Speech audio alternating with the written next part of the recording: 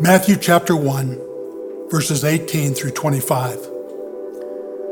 Now the birth of Jesus Christ took place in this way. When his mother Mary had been betrothed to Joseph, before they came together, she was found to be with child from the Holy Spirit. And her husband Joseph, being a just man and unwilling to put her to shame, resolved to divorce her quietly. But as he considered these things, behold, an angel of the Lord appeared to him in a dream, saying, Joseph, son of David, do not fear to take Mary as your wife, for that which is conceived in her is from the Holy Spirit.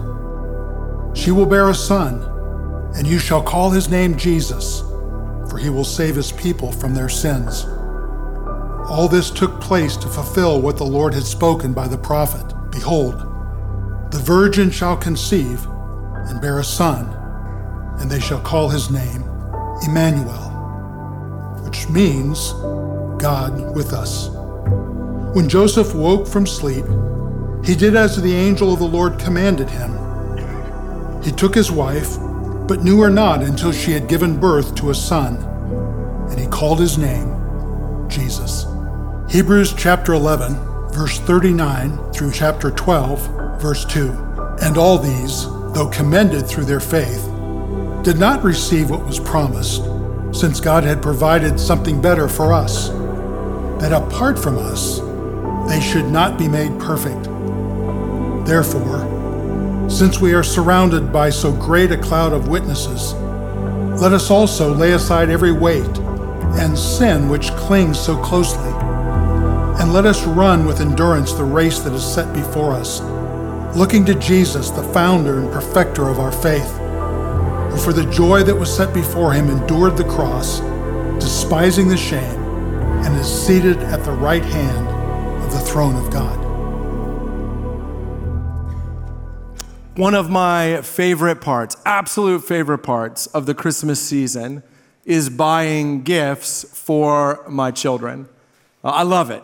I'm invested in every part of it. For about a decade, my wife and I have been going away one weekend in December and doing all of our Christmas shopping in that weekend. It's a whirlwind, and I love it. I mean, I'm even down with going to one store and then finding the thing that we wanted, putting it on hold, and going to 7 other stores to see if we can save 50 cents. Only to return to the original store and buy it there. I'm involved in the wrapping, in putting it under the tree. I love every part of it. It's one of my favorite, absolute favorite things. And I was thinking this week about why it is that I enjoy it so much, and here's what I came up with. Tell me, especially if you're a parent, if you resonate with this. It feels like so much of parenting is keeping score. That's what I feel like. I feel like I'm keeping score. I mean, I'm trying to raise children who hopefully will be responsible, caring adults who will live with integrity. And that means we involve discipline and consequences and conversations about responsibility. And that's just Amy to me. We haven't even gotten to the kids yet. Okay? So it's a lot of conversations like that, taking things away, giving them back, taking them away, giving them back. Feels like so much of what I do is keeping score and then living out of the score, but not giving gifts at Christmas. No, at Christmas, you get a gift whether you have a great GPA or a bad one, whether you're grounded or not, whether your trust level is high or low. Because at Christmas, my wife and I buy gifts for our kids not because of them, not because of their performance, not because of their love for us. We buy gifts for them because of our love for them. It's about how we feel about them. It's the overflow of the way that we feel. It's like one time a year where nothing's conditional, no conversations about responsibility, just we love you, here's a gift. I don't know if you realize this or not, but we have been conditioned, hardwired to believe that God is a score-keeping God. That the way he relates to us is about performance, giving things and taking them back, discipline and consequences. But actually, the biblical vision of God is much more like Christmas morning. It is God loving us, not because of us, but because of him. Not because we deserve it, not because we earned it, but because he loves us that much. And that's what we're going to be talking about this morning. So if you have a Bible, would you take it out and open it to Matthew chapter 1.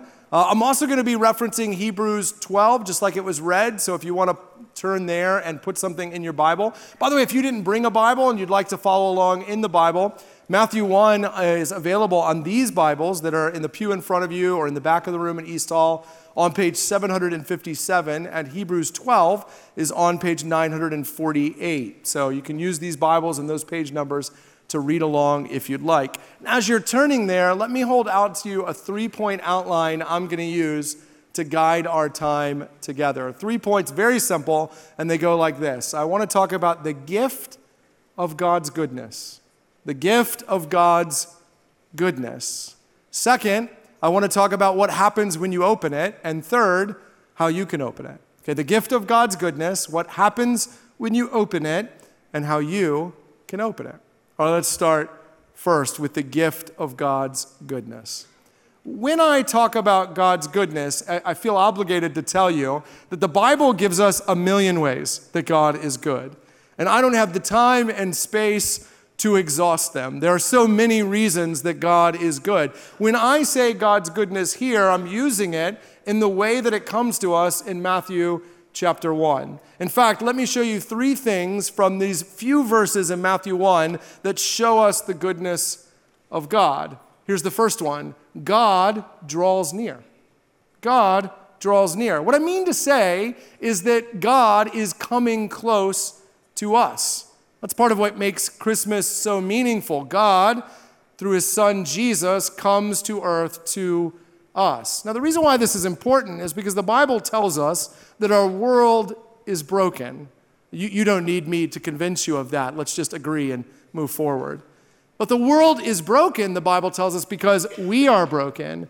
And we are broken because our relationship with God is broken. You know this experientially if you've ever laid awake at night in your bed, kind of tossing and turning, looking up at the ceiling, saying something like, God, are you out there?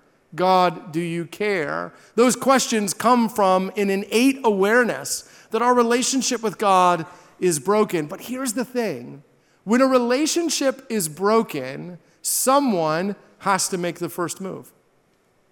Like when I have a fight with my wife, Amy, one of us has to reach across the aisle. One of us has to go seeking the other person. I have to tell you, I'm embarrassed to say it, that it's almost always my wife. I'm really bad at this. When someone upsets me, I kind of show them how upset I am by turning cold, by waiting for them to say something. Maybe you're like me. I hope not. But I see enough spouses looking at the spouse to know some of you are, right? It's tempting to think that's how God is.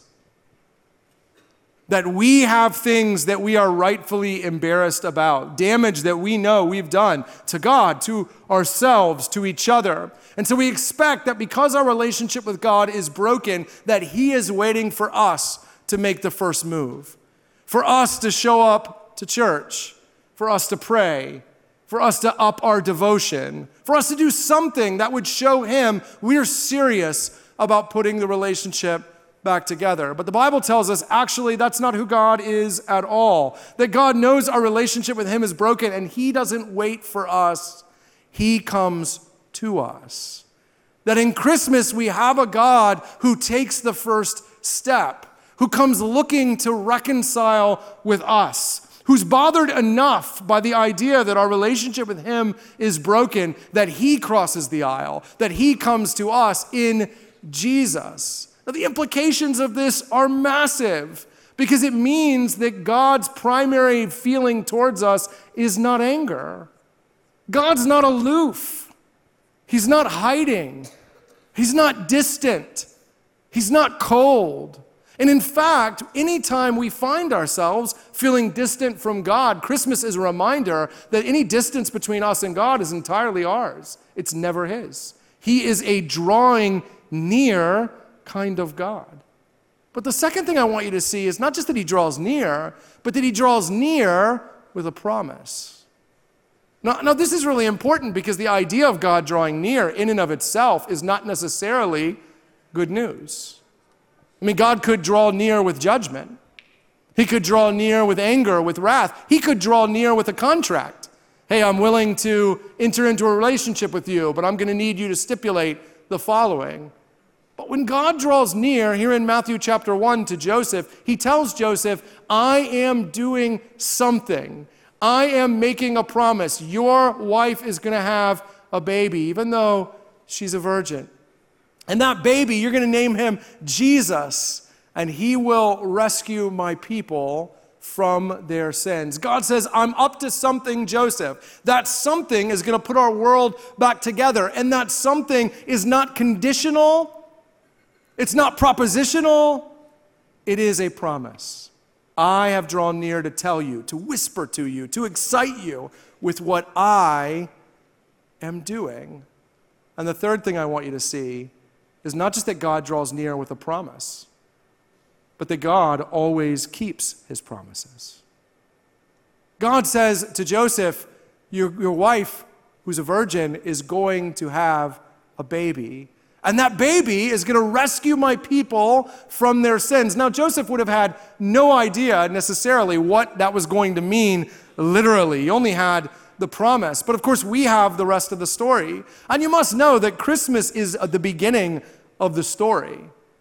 A birth is always the beginning. There's something coming afterwards. Let me give you a metaphor. My 7-year-old son, Graham, had a basketball game yesterday.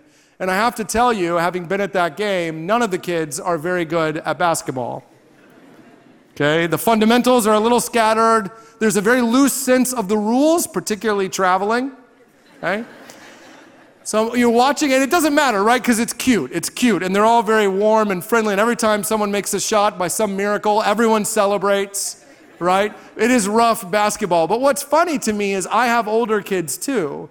So I know that some of these kids are going to grow up and be really good at basketball. It doesn't seem like it, but they're going to be. Because 7-year-old basketball is just the beginning.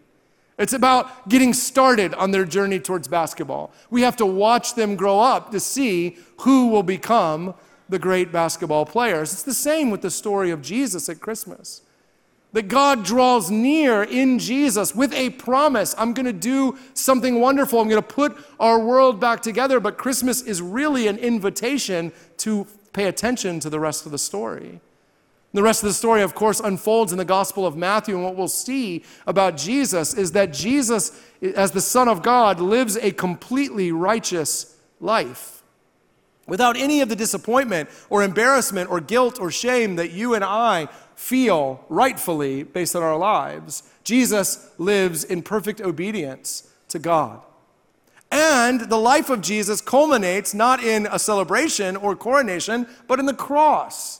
Because Jesus tells us that he's come up under the wrath and anger and judgment of God as he bears the sins of God's people, so that God the Father might exhaust his anger onto his own Son, so that the Son might bear the righteous indignation of God, so that every victim could have what happened to them paid for, so that every crime might be justly put away. And Jesus dies up under the anger and wrath of God. And 3 days later, he raises from the dead. And God is saying, not only have I drawn near with a promise, but I am going to do all the wonderful things. The promise is about me and what I will do, not about you and what you will do. Christmas is an invitation to see the goodness of God in Jesus in such a way that you might come to believe that God is building relationship with people, not on the basis of them, their morals, or their religion, but on the basis of the fact that he is making and keeping wonderful promises in Jesus. Well, I don't want you to miss this, because Christmas is a missile to the idea that we earn or achieve or unlock God's love and God's favor through the things we do. Christmas is a reminder that the goodness of God is about him. It's not about us. God isn't keeping score. He's giving gifts out of his nature and out of his character and out of his heart. And if you've grown up in the church, you can miss the significance of this because you've been around it for so long. It reminds me of just this week. My wife, Amy, is a wonderful cook. But we have a big family of 5 kids, 7 of us. So inevitably, somebody's disappointed with whatever we're having for dinner. Right? So this particular night, Amy had made milk braised pork with a fried herb salsa. It was awesome. One of my kids said, "I'm not eating this." And Amy is usually so gracious about it, but she'd had enough. So she said, you guys are going to you're going to miss this really good food when you're out on your own. And she's right. I remember in college eating Pop-Tarts for dinner. I remember going to Walmart and paying $1 for a frozen pizza, cooking it, not even cutting it, just holding it and eating it, which worked fine because it was half cardboard anyways, right? But she's right. The kids have no idea how good they have it with home-cooked meals. Listen, friends, don't be so close to the message of Christmas that you miss its significance. God could have come to you with a contract, with a proposition, with a plan, with a program, but instead he came to you with a promise. Grab hold of Jesus and watch what I do in him. The gift of God's goodness is what Christmas is about.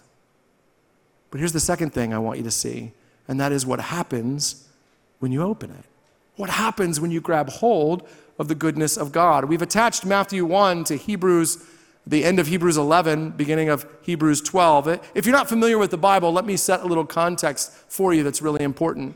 Hebrews 11 is a really famous chapter of the New Testament. It's often called the Hall of Faith because it is a retelling of the story of the Old Testament, the first half of the Bible, through the famous heroes, men and women who did amazing things for God. And it'll say, by faith, so-and-so did this, and by faith, so-and-so did that. And it goes on and on about their achievements and their accomplishments. And then Hebrews 12 begins this way: therefore, since we are surrounded by such a great cloud of witnesses, let us also. And those words, if you're following along, are soul-crushing.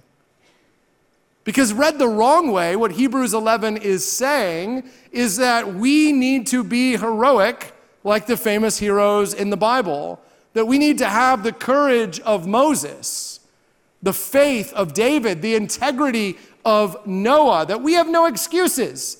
Because these men and women did amazing things for God, you and I must also be men and women of incredible courage and incredible integrity and incredible faith. And that's fine as inspiration goes, I guess, except for if you're like me, you're not always those things. And so instead, Hebrews 11 reads like a list of what I'm not. As a list of indictments. Why couldn't I have the courage of Moses? Why didn't I have the faith of David? Why don't I have the integrity of Noah? And I have to say that some of you I know are here this weekend because it's Christmas and you've come back to church. And let me just say, we're always glad to see you. Doesn't matter how long it's been. It doesn't matter why you've come. I know some of you are here because you were told your presents were conditional upon your coming to church. Good job. I hope you love whatever they got you. But maybe the reason you haven't been back for a while is because of this kind of soul-crushing message. Be more. Do more. Try harder. Have more faith. Have more courage. Have more integrity. But I have to tell you that that is not an accurate reading of Hebrews 11. But you see, the Bible is not the story of people who do more or try harder or believe more or have more integrity. The Bible is the story of God's goodness and what happens to people when they grab hold of it. In fact, the most powerful way you see this in Hebrews 11 is in verse 19. If you have a Bible open, you can look at it. I'm going to just reference it.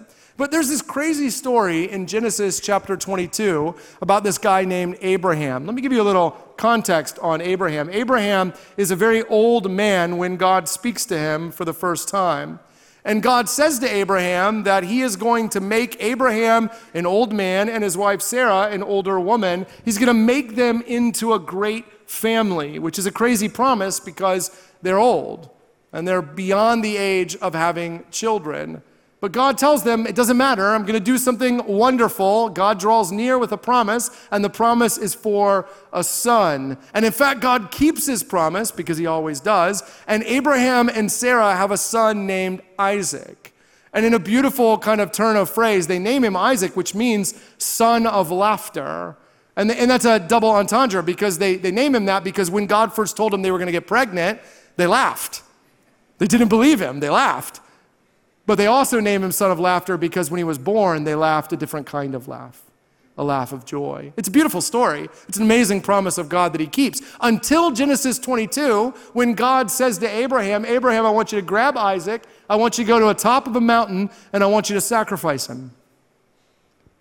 I mean, when you're reading Genesis, that hits you like a ton of bricks. It's a crazy thing for God to ask. It's an awful thing for God to ask. And I want to assure you that God has no interest in child sacrifice.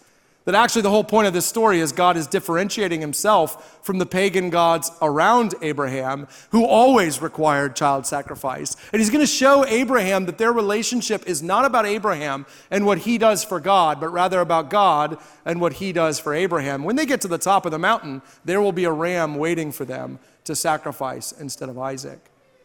But that's not the part I'm interested in. The part I'm interested in is, how does Abraham find the faith and the courage and the conviction to go up that mountain? With this son that he's waited for his whole life, this son upon whom all of his hopes and his dreams for the future are pinned. This son, I mean, God said you're going to make him into a great family, and that's hard to do if your son dies as a small boy. After all, he has to grow up. He has to have a family of himself. This is everything to Abraham and Sarah. How does Abraham find the courage to go up the mountain? And Hebrews 11, verse 19 answers that for us. So the writer of Hebrews seizes upon this little verse in Genesis 22, where Abraham says to his servant who's been helping them carry the supplies, he says, you stay here, the boy and I are going up the mountain, and then we will come back. Which is an interesting thing for Abraham to say, because as far as he knows, he's going to sacrifice Isaac at the top of the mountain. And yet here he is saying, the boy and I are going to go up the mountain, and then the boy and I are going to come back. But here's what the writer of Hebrews 11:19 says. Abraham was so convinced of God's goodness. He was so convinced that God had made him a wonderful promise, and that God was not in the habit of breaking his promises, that God always keeps his promises, that Abraham believed that even if he went to the top of the mountain, and even if God did want him to kill Isaac, God is so faithful to his promises, so good, so loving, so kind, so merciful, that God would just raise Isaac from the dead. You see, what made Abraham Abraham wasn't his internal faith. It wasn't his morality. It wasn't his intrinsic integrity or courage. In fact, if you read the story of Abraham, he had very little of any of those things. What made Abraham Abraham is that he had come to believe that God was good and God always keeps his promises. See, what makes the heroes of the Bible heroes has nothing to do with them and everything to do with God. The Bible tells us that the key to living a life of fulfillment, the key to living a life of blessing, of wisdom, of flourishing, is simply to believe that God is in the habit of keeping his promises. To take him seriously when he says that this is the best way to do something. To trust him and to watch when he keeps his promises. It's so interesting to me that Christmas comes at the end of one year and right before the beginning of the next. Because if you're like me, you look back on the year behind you and you think of all the things you wish you had done that you didn't. Or all the things that you did that you wish you hadn't. Maybe that's why we keep ourselves so busy with festivities, so that we don't have to do a year-in review where we look back and say, oh wow, 2023 was a year of disappointment. It was a year of not measuring up. You don't believe me? Does anyone here remember what your resolutions were at the beginning of 2023? I'll take your silence as an answer. But Christmas is positioned right at the end of the year because it's a reminder that the hope of the lives we are looking for, the hope of the marriages and the families, the careers, the friendships that we're looking for, has never actually been in us. But the hope of the relationship with God that we are hungry for has never actually been about us. It has rather been based on this idea that God is drawing near, that God is making promises, and that He is in the habit of keeping them.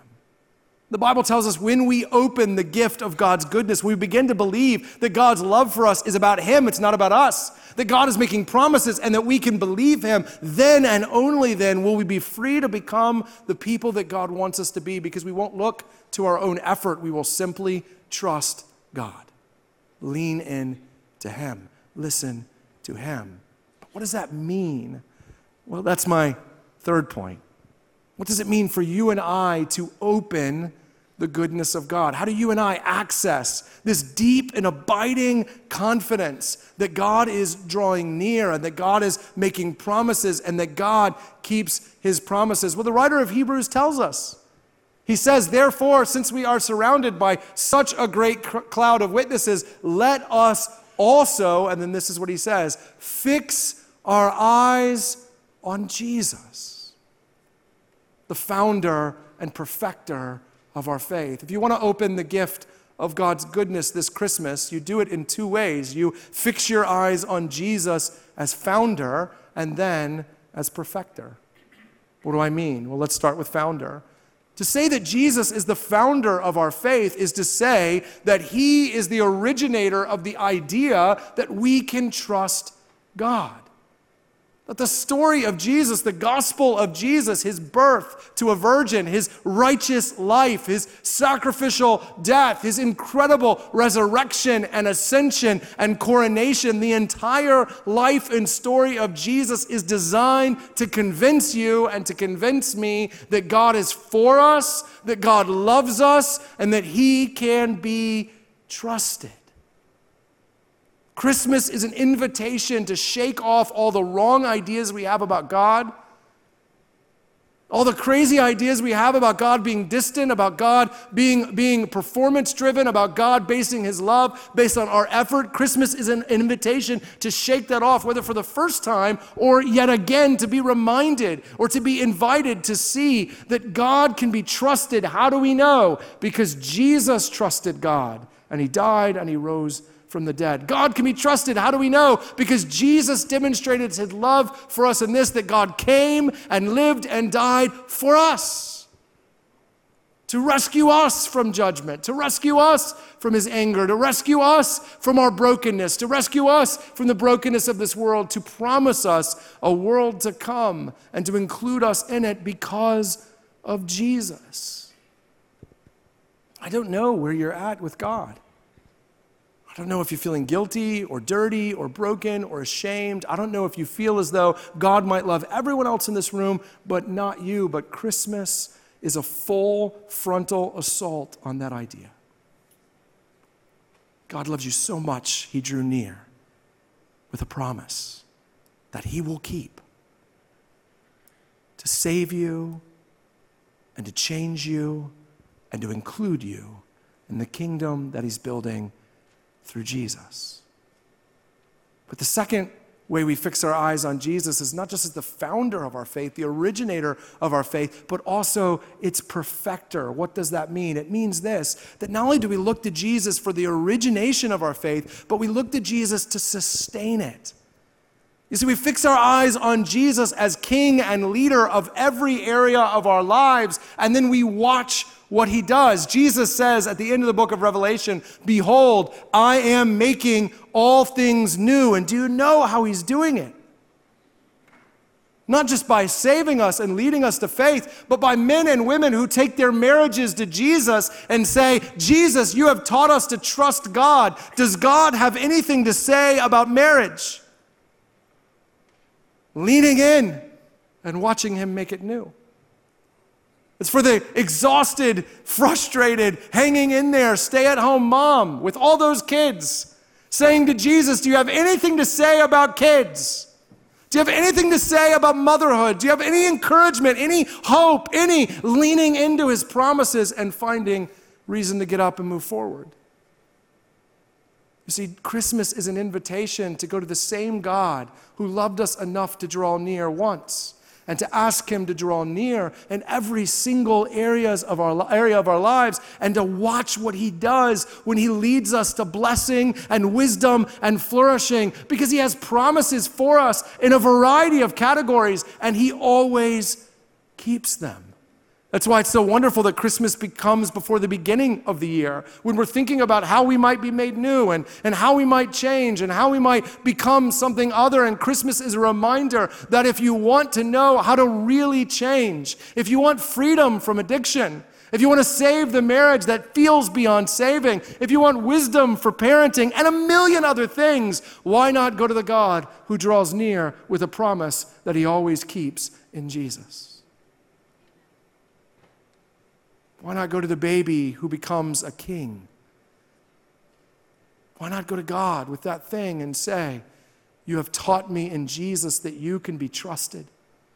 Would you show me what it means to trust you in every area of my life? Listen, friends, Christmas is meant to free us from the awful ideas we have gathered about God.